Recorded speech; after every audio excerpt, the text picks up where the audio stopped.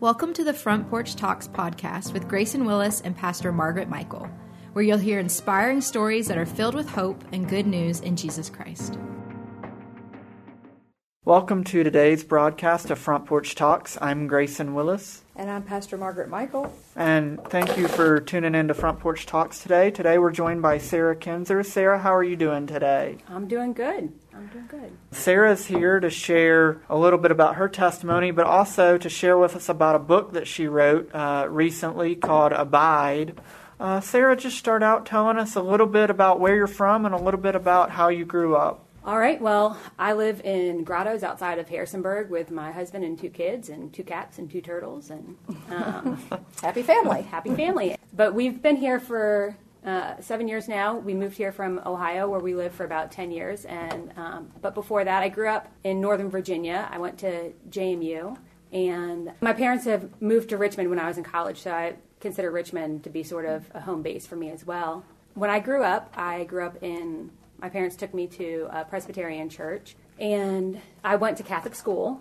And when I was in high school, I really had a time, my sort of midway through my junior year, where I wanted to see if I wanted to make this faith my own. And so I sort of branched out from that Presbyterian church and visited a number of other types of church. And throughout my college experience, and then as a young adult, I went to a wide variety of churches, Assembly of God churches and Methodist churches and churches from the Holiness tradition, and just a variety of churches from all different theological backgrounds. In Ohio, we attended Church of Christ and Christian Union Church, which it shares a lot of similarities with the Nazarene Church. And it was very funny when I started working through sanctification and holiness, and I would go back and I would listen to things that, old sermons that were posted online from our church. I heard the message of holiness preached really well from that church in Ohio, but I had sat under that great teaching and I had missed so much of it because I was more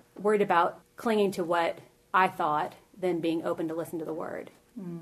So you have a very broad experience in a lot of different denominations. And I would be, as we begin to maybe move towards Abide and talk about holiness, what was it like going from those different denominations? And you know what? I believe that we have something to learn from God's church. So what are some things just that really stand out to you? You don't have to name denomination. What are some things that really spoke to you in those different churches that become a part of the fabric of who you are?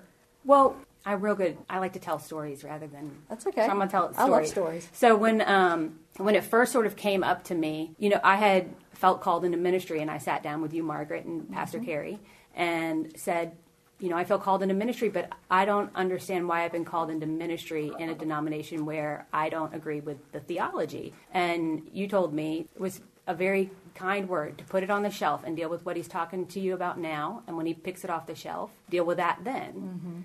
And that was a huge relief. And a few months later, I sat down in a meeting, and another pastor said, Sarah, you might not be a Nazarene. And I thought, well, nope, I'm not. So that's not news to me.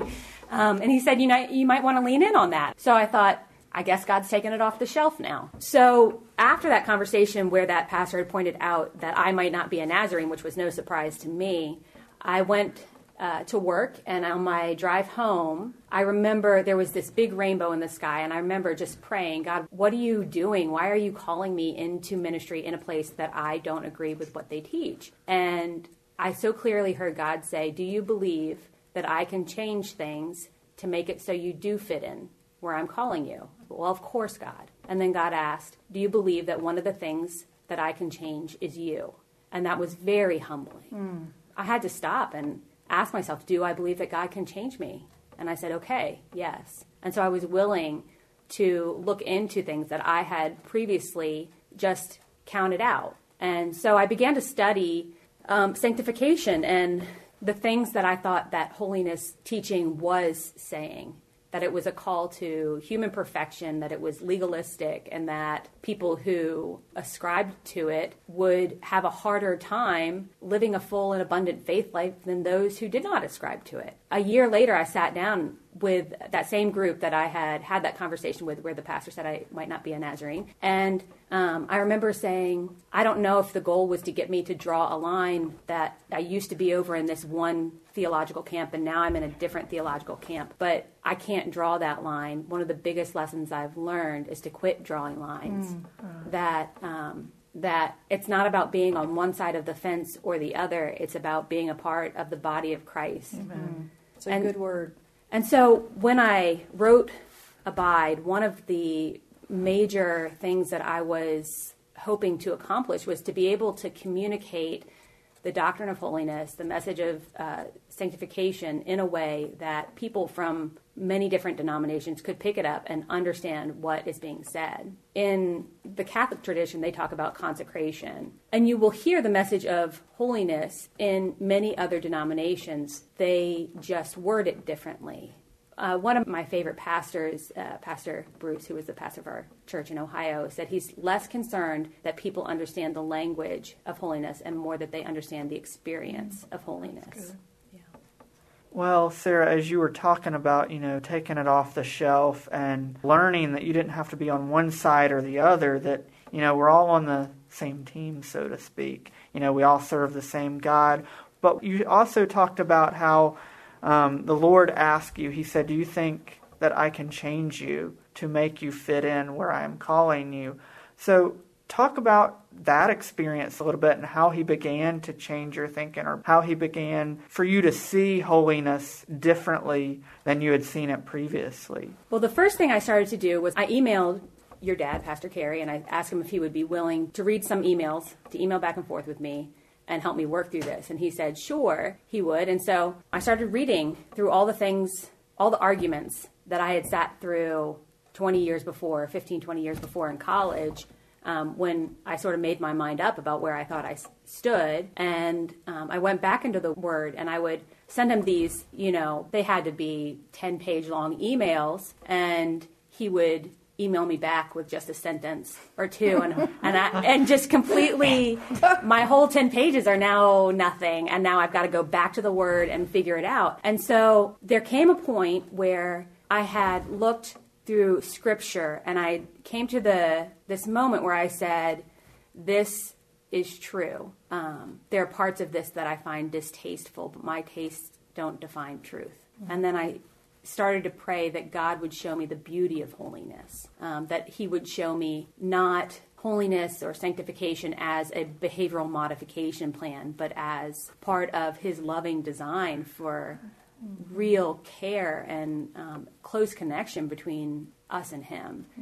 And that's when he stopped just sort of talking to me through Scripture and started moving in my life in a way that was pretty, how to describe it? Well, in the book I call it my holy shakedown. It was a big shake-up. I mean, you think about picking up a Coke bottle and shaking it as hard as you can, and then you open and just explodes. That's what it felt like. Everything that I had been working towards seemed to be falling apart around me, and I would move one way and think that I could fix it and catch it and control this and that and the other, and things just were left and right all around me, falling apart. And I remembered I had come in to church in the morning, and I had sat down with a friend. I had, a few months earlier, I'd left the job I was at and had been looking for a new job. So I sat down with this friend, and I said, I'm planning to go from here over to this other place who's offered me a job, and I'm going to accept that job. And she said, I would be shocked if that's the position for you. I don't think that's what God has for you. And I told her, well, then prepare to be shocked, because they've already offered it to me, so I'm going to go get it. And I went over, and I walked right on in and told the supervisor there that I was ready to take the job. And she said, Sarah, if you had accepted last week, I would have taken you in a heartbeat, but the position's been filled. And I thanked her, and I turned around, and I just was, without words. She had offered that job to me 3 times, and I had said no, because it wasn't exactly what I wanted. And I thought, well, you've just been too picky. Just go get the job. And that night, we had a revival here at the church, and Kim McLean was playing, and she's sharing her story, and she starts to sing, Great is Thy Faithfulness. And as she starts singing, it was just as clear as anything I've ever seen. And in front of my eyes, it was like 2 empty hands. And I remember just thinking, those are my hands. I have nothing left to offer. I have nothing left to give. And into those hands, I saw another set of hands slip. And it was like Jesus said, great, now I can use you. When I was 17, it was like I had offered everything to God my whole life. And I had this moment, this was my saving moment. And here I was probably 17 years later, and I had nothing left to offer. And God offered himself to me, and that was incredible. Yeah. Well, Sarah, two things that I'm hearing as you're talking. First of all, complete surrender to God, surrendering what you want for what he wants in this whole process, this shakedown, as you called it. And another thing, you were talking about how you started to see holiness as not like a checklist. And I think you use that term in the book quite frequently. Not a checklist, not a do's and don'ts, but more of a relationship with Christ where he's drawing us near to him and saying, I'll draw near to you when you draw near to me. So that's what I hear you saying. And another thing in the book, you just have example after example, just simplifying what oftentimes to people who don't understand the theology or don't understand it, just think it's a complicated thing or a self-righteous thing, but it's not that at all. So I don't know if you want to share anything about your experience in writing the book or in studying, as you were studying for ministry, as you said that you would like to add, as you're writing your book and from your experience. One of the things that when I started praying about for God to show me the beauty of sanctification was I was having a hard time matching up the concept of a pursuing Savior with sanctification as I had understood it to be human perfection, or let's make the right choices. And I had sort of had this, and you had talked about surrender, I had this sort of image where I could be running away from Jesus and he would be pursuing me the whole time. And it was like I was watching myself in a desert, and here he is the whole time walking with me with a bottle of water. And he said, are you thirsty? Do you want something to drink? And I just continued, nope. But he is there. He is pursuing me. He is willing to continue to give me this living water. All I had to do was agree to drink. There was a long time that I spent my faith life living it sort of like I was going to the cross and getting my fill up and heading back out to fight the battles, and back and forth and touching base and going out in the world and touching base and going out in the world. And it became clear to me as I learned more about holiness that abiding in Christ is not about touching base. It's going and surrendering yourself and at the foot of the cross, and then just staying there instead of leaving. Yeah, it becomes about, as you said before, it becomes about his plan instead of yours. And I've heard people before share that it's like we get off of the throne of our own life and we let Jesus take, as you even quoted in the book, where he takes up residence in low-class housing. But yet, more than that, when we get to that place where we absolutely we realize we have nothing left. There's nothing that we can do really that's worth anything unless Jesus is the one if we surrendered to him and allowed him to take over, and let him surrender, our hands in the air of surrender and saying, I want you to guide me from here out. And it can be pretty bumpy, Yeah. It's not always dismantling somebody from their throne isn't easy, right? Right. That can be really hard for the person, and I've been through that for sure. But man, the peace that comes when we don't have to control it anymore. Yeah. And we can abide.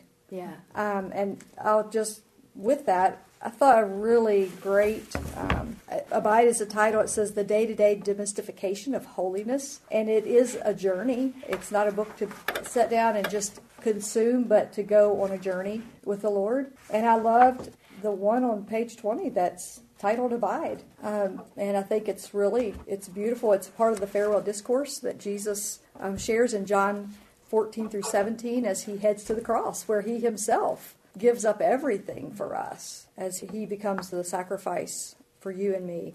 It says, abide in me and I in you, as the branch cannot bear fruit by itself unless it abides in the vine, neither can you unless you abide in me. And you go into this idea of abide You say, when I consider holiness, a number of words float by me: remain, dwell, stay. But the one that fits in my palms the best is abide. And you share a little bit about that. And I'm just going to let you talk a little bit about that. Maybe share with us what abide really means as you write in the book, and just share a little bit maybe from this devotional specifically. So is it all right if I just read some of it? Yeah, absolutely. Okay. All right. In my experience, sanctification was the answer to the coming and going struggle of my faith walk. Over the years, I have found myself tempted to say, I feel near to him, or I feel far from him. I have had emotional highs and lows, certainly. I have had deep sorrow and intense joy. But these feelings have not defined my sense of the presence of the Lord. No matter how the world spins or tips, the holy presence of my Creator is constant, stable, fixed. Not only does it remain steadfast, but it remains in one sure position. The presence of the Lord was once something I chased out to the mountains or into a sanctuary. I traveled to the ends of the earth and pronounced, He is here. I lifted worship songs up like stones to peek under in search of that nearness. However, in my new arrangement, I simply take in breath and find Him there. Psalm 139 reads, Where can I go from your spirit? Where can I flee from your presence? If I go up to the heavens, you are there. If I make my bed in the depths, you are there. If I rise on wings of the dawn, if I settle on the far side of the sea, even there your hand will guide me. Your right hand will hold me fast. No more must I wander. No more must I roam. It is as if I finally reached the end of that verse and read, Your right hand will hold me fast. I have agreed to be held. I've thought about that psalm recently in light of our current situation. You have this pandemic. Mm-hmm. And there was one other moment in my life where I was just overwhelmed by the brokenness in our world, and all I wanted to do was just run away. But I knew that God was showing me something in it. And this verse came to me, just, where can I go from your spirit? I knew wherever I went in the world at that time was going to pursue me, and I was not going to be able to get away from that lesson. Mm-hmm. And right now we can think about wherever we would go right now, we can be tempted to think that there is darkness everywhere over the face of the earth right now. And it's very scary and can be very discouraging to think that there's not a place on this earth right now that I could go to escape the darkness that is here right now. But we know, when I talk about the presence of God being fixed and stable and steadfast in one position, this truth that Psalm 139 speaks, where can I go from your spirit? Where can I flee from your presence? There is not a place on the face of this earth that we can go right now that is without God's presence, that is outside of God's control. And so we can take heart in the Word of God, and that His promises are true, that He says, abide in me and I in you. As I closed out that entry, I put, the beauty that brings me to tears time and time again is that His invitation to abide in Him is a promise that He will abide in me. Because of His infinite grace, He bore me patiently. He endured my failings and follies without yielding. He waited for me, and He accepted me without objection. Why would He do that for me? Why didn't He lower His level of abiding to my own? Because while we may be good to our word, He is better, His promises, and those He covers in grace. He also lavishes with His presence. He does not object to those covered by the blood of the sacrifice of His only Son. He tends and He prunes and He abides in us, watching as our connection to Him generates first a bud, then beauty, and finally, at last, fruit. Good.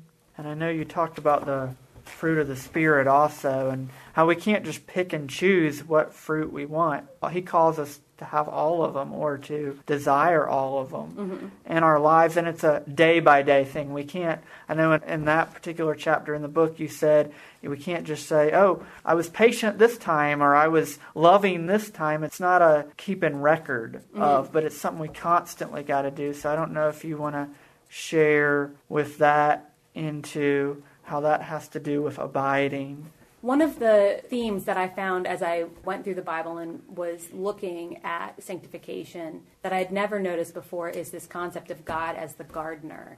He starts out, He creates the whole world, and He sets up the garden. He is the gardener. And we see then as when Jesus is talking in that section, the first verse we think of is, and you are the branches. But first he says, I am the vine and God is the gardener. Mm-hmm. And that's all within the same area that they're talking about abiding. And then it occurred to me as I moved through studying, what is the example that we have that God is within us? It is the fruit. You know, God prunes us and he tends us and he grows his fruit on us. And the church is more like an orchard, or we are supposed to be, you know, an orchard that you would harvest from and then you would feed people. We're not intended to just grow fruit and let it sit on the vine. It will rot and be of no use to anybody.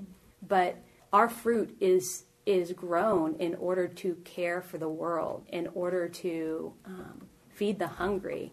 You know, the church should be a field of flax that can be ground and milled into fabric and to clothe the naked. You know, we are purposeful plants, you know. And so we don't get to pick and choose, but there is fruit that is easier to allow God to grow on me and fruit that has been harder. I know that gentleness was one that through people, I'm so like, this is the way it should be. And now that I've decided and figured out how it should be, everything and everybody should apply my truth to their life and act accordingly. What would that be? Would that be law?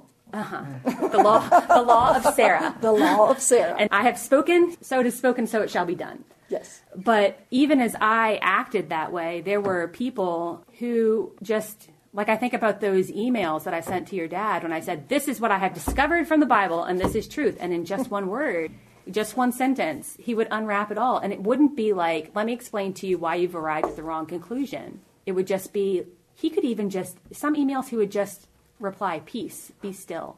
And I would go, I have to go back and read the Bible. And in just a few words, that gentle reply, I was refocused. And so the cultivation of that fruit in other people's lives allowed me to see how important it was, how necessary it was for me to be fed that fruit. It allows me to see how necessary it is for me to allow God to grow it in my life. And, you know, that is a beautiful picture of the church. What Pastor Carey was doing was allowing you to go back to the Word and into the presence of God. And we can't change people. That's not our job. Yeah. Our job is to love people. And, you know, I've said often that when I became a believer and started the process, it was the love of God's people that helped me to believe who God says he is, you know, that he really is, that love. And that's the fruit you're talking about. That's what we're here to offer to not just the lost, but to one another, the brethren. Fruit is something that we cannot manufacture. Right. We don't want fruit that we have tried to conjure up. We want fruit that comes from the vine, tended by the gardener. And that's a beautiful picture of abiding. And it is a journey. And you know what? We will continue this journey, each one of us sitting here today talking, and every person listening today, we're all on a journey of learning what that is for each of us. And I love the fact that you did not mind to ask questions. You didn't always like the answers. We had a few conversations along the way, but you kept on till you come to a place. And I think about that. I remember some of your frustrations and just remaining steady and watching you grow, but to realize that this book wouldn't have happened had you not really questioned those things and continued to seek God.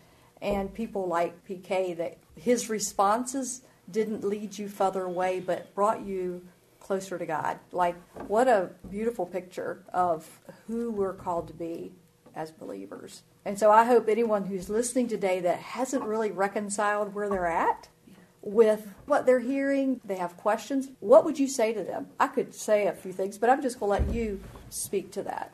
I think it is so incredibly important that if you have questions, you ask your questions. I think mentorship is incredibly important in the life of any believer. And so if you feel like you are traveling this alone, then you need to find someone. You need to find someone who sit and listen and answer your questions. I would advise that before I would advise you read a book, that you find someone that you can have the conversation with. My hope with writing the book is that it explains things in a way that are simple and that are relatable and that are timely and that anybody from any background could understand, even people who were brought up in the holiness denomination, but still just want to make sure that they understand what we're talking about when we talk about sanctification, when we talk about holiness. If it sounds like this is a behavioral modification program, it's not. And if you have the tendency to think that, then I think this would be a great read for you. Truly, if you have questions, ask. I think if a person walks away from their faith because they felt like they had questions they couldn't find the answers to, I would just encourage you to keep asking. Don't walk away. Keep asking. And if you're not maybe feeling like you're getting the answers that are really helping you to understand, maybe ask someone else. Yeah. You know, you ask a lot of people. You got a lot of input. You ask for a lot of input from a lot of people. And I think that sometimes you begin to see things even in different lights, different perspectives that can help you begin to make some decisions. Maybe you heard something, you go, wait a minute, that's not how I'm seeing this, you know, and begin, again, go back to the Word. Yes, that's what I was going to say, that ask questions, but test it against the Word. Because anybody can tell you anything. If it doesn't line up with the Word, then you need to disregard it. Right. And it is an inside job. Yeah. Yeah, from the inside out. So, Sarah, is there a devotional maybe that in the book that could speak to the days in which we're living right now? I think a good one would be Holy Shakedown, about halfway through the book. And it talks about my experience going through having everything shaken in my life. And I think right now everybody is feeling a bit shaken up. Mm-hmm. They had a plan and they had a routine and they had a schedule, and it has been knocked for a loop. Mm-hmm. And the start of that devotional entry is from Hebrews 12, and it says, "At that time his voice shook the earth, but now he has promised, once more I will shake not only the earth, but also the heavens." The words "once more" indicate the removing of what can be shaken, that is, created things, so that what cannot be shaken may remain. Therefore, since we are receiving a kingdom that cannot be shaken, let us be thankful and so worship God acceptably with reverence and awe, for our God is a consuming fire. Our world has been shaken by what's going on right now, this pandemic, and a lot of people are talking about, boy, I hope things can get back to normal. I can't wait till things get back to normal. And our hope, I think, should not be to get things back to normal, but to get things back to God. Right. You know, what is not shaken is more important than returning to a schedule that this time is a time that God can be teaching us about what matters and about the removal of things that distracted us and kept us from doing the work, being the church. And I have been so impressed while I've watched, particularly my best friend, as she has sewn masks tirelessly 4 weeks on top of her job and on top of teaching her kids and on top of keeping her house and everything else that she is doing. And I think, you know, if she is dedicating herself tirelessly to a task, to doing something, to care for others, and it really is beautiful. But if she was driving her kid to basketball, where would that have fit in? Not that there's anything wrong with basketball, but it's just this is an opportunity for us to get the practice of caring for others, of serving others, and investing in others. This is a time when we are really aware that relationships have been changed and the way we communicate has been changed. And so we are thinking about how can we be intentional about building relationships? What is the best way to speak into the friendships we want to keep and connecting in new and creative ways? I don't want that stuff to go back. You know, I don't want us not to care and not to serve and not to create. I welcome that shake up. And in this time, just to hold fast to what cannot be shaken so that on the other side of this, we're abiding in him and he's abiding in us. Yeah. That's a good word, Sarah, especially in these days as you were talking. And thank you for joining Pastor Margaret and I today. It's been good to have you. It's good to be here. Thank you for listening to today's broadcast of Front Porch Talks. We pray that as we've talked to Sarah Kinzer about her testimony and about her book, Abide, that it has been a half hour of hope for your life. May God bless. Front Porch Talks is sponsored by Harrisonburg First Church of the Nazarene in partnership with Sunshine Ministries. Thanks for listening to today's podcast of Front Porch Talks. If you enjoyed the podcast, please subscribe for updates and the latest episodes. Also, if you're in the Harrisonburg, Rockingham County area, we invite you to listen on the radio each Sunday at noon on 1470 AM or 102.1 FM WBTX.